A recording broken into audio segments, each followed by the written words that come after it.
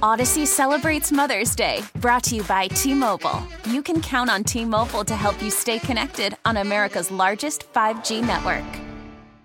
And now, a can't-miss moment from the Charlie James Show. They want to control the food. In fact, there was another study out showing that how the Chinese Communist Party are gaining control of our food supply through American subsidiaries.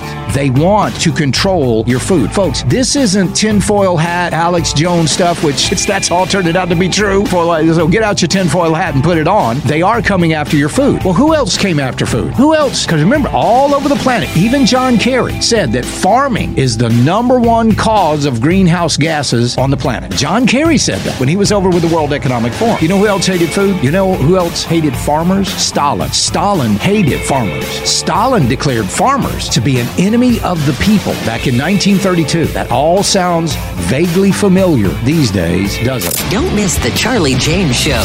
Weekdays 3 to 7 on News Talk 98.9. WORD. The voice of the Carolinas.